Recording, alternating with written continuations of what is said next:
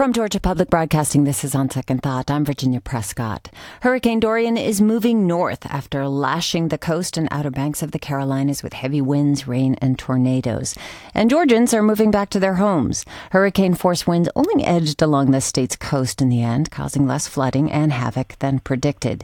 Still, the impact on the economies and lives of the areas east of I-95 under mandatory evacuation remains, along with plenty of evidence that those orders were ignored. Well, we're looking at the storm's aftermath today with Emily Jones from GPB Savannah Bureau, who's been covering the storm for days. Emily, glad to hear you're safe and sound. Hi, Virginia. Thanks. Predicting where a hurricane will end up is an inexact science. Here's what the Weather Channel said of Dorian a week ago. Flooding is going to be a major concern. Now, coastal flooding surge, we could see days with power outages for parts of the coast, and that's because this storm could pack a lot of wind for a long duration. Well, sigh of relief there along the coast of Georgia. Week beginning with predictions that Dorian would make landfall in Florida earlier this week, but it took longer for the storm to hit the coastline and pretty much passed along Georgia offshore. How are things looking in Savannah today, Emily? I mean, it's a beautiful day in Savannah, first of all, which often happens after a storm. I see nothing but blue sky out my window. It's a lovely sunny day.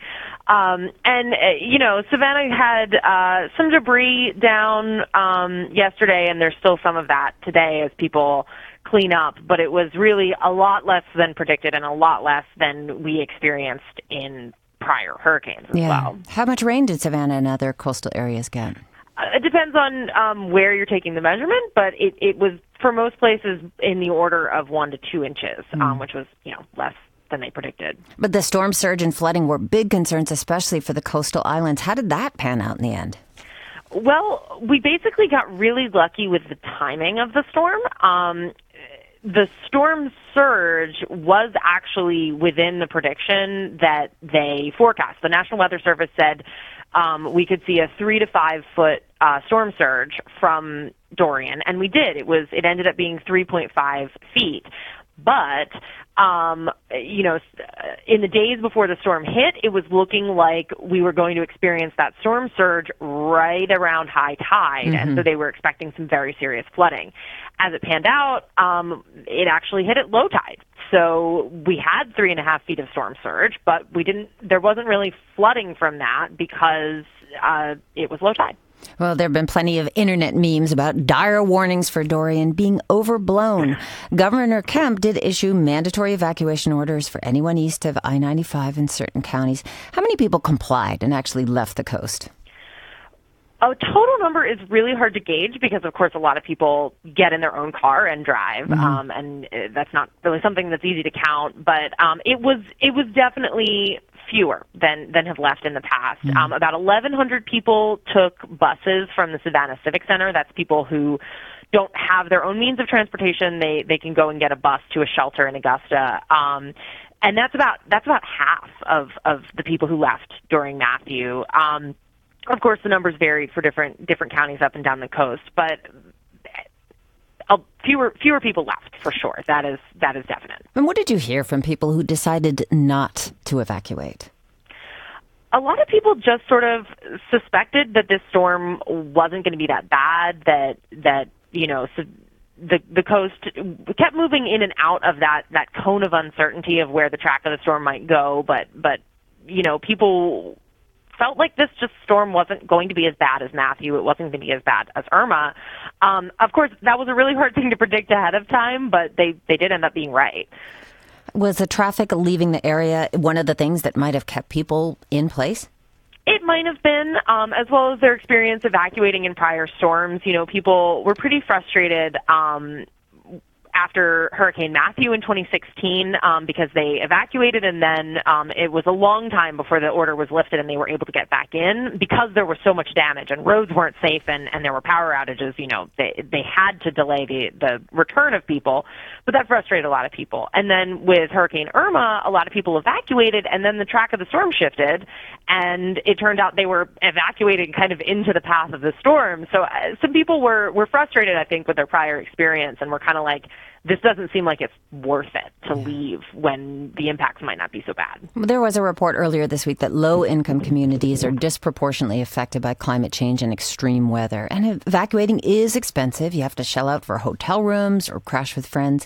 Brenda Meeks of Savannah explained her situation to GPB. Either not eating, or try to pay my rent, or don't leave town. And as you said, a lot of people decided not to leave town. GPB's Grant Blankenship, our colleague, asked a FEMA official what people like Meeks should do. How does FEMA advise people who are worried about the cost of leaving?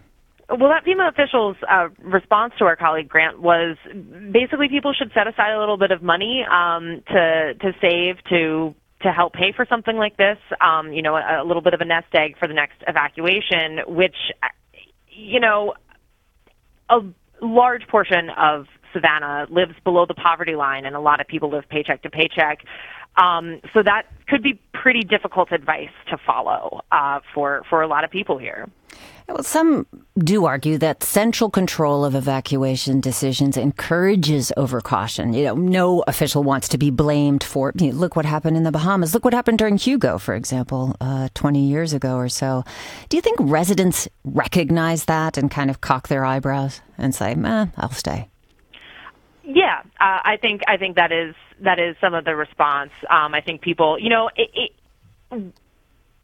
in this day and age, there's so much forecasting and there is so much information that's out there. The National Hurricane Center releases updates every couple of hours that are available to everybody. And so a lot of people are watching the storm themselves in addition to getting information from officials. And I think a lot of people make their own judgments instead of listening to what forecasters and what state and local officials say about what the impacts could be, and that's sort of what they base their decision on sometimes.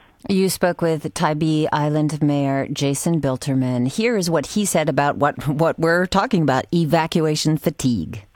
If that's our biggest issue, is convincing people to leave in the future. We don't have homes that are flooded. We don't have property that's destroyed. We don't have a beach that's completely gone.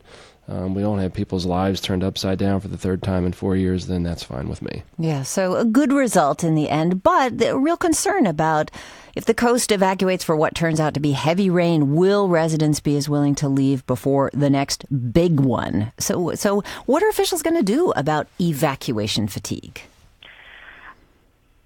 I think, and what Jason Bilterman said to me is they're just going to try to, give people the best information they can and encourage them to listen to evacuation orders when they come in. Part of it is that just every storm is really different. And so even though this one we ended up lucky and didn't really see many impacts, that doesn't have any bearing on whether the next storm is going to impact us. So I think that's kind of what officials are banking on, is that, next time there's a forecast and it looks bad, that they'll be able to convey that information. Whether that's true or not, we can't really tell until there's another evacuation, which hopefully won't be for a long time. Yeah, well, the hurricanes have been pretty painful in Georgia in recent years with Irma and Michael. So what are forecasters predicting for the rest of this season? Well, we are in the most active part of hurricane season. The sort of late August, September, October is the time when we usually see more hurricanes. And they actually, a couple weeks ago, did revise the forecast for hurricane season. Initially they were saying it might be a little lower. Now they're saying they're predicting an above average season. Again, that doesn't necessarily mean that any of those storms are going to come toward Georgia, but we're not out of hurricane season yet. And the storms you mentioned from past years, Matthew, Michael, Irma, all came in what are now the coming weeks, and later in September and in October. So, yeah. Emily Jones, thanks so much. Stay safe.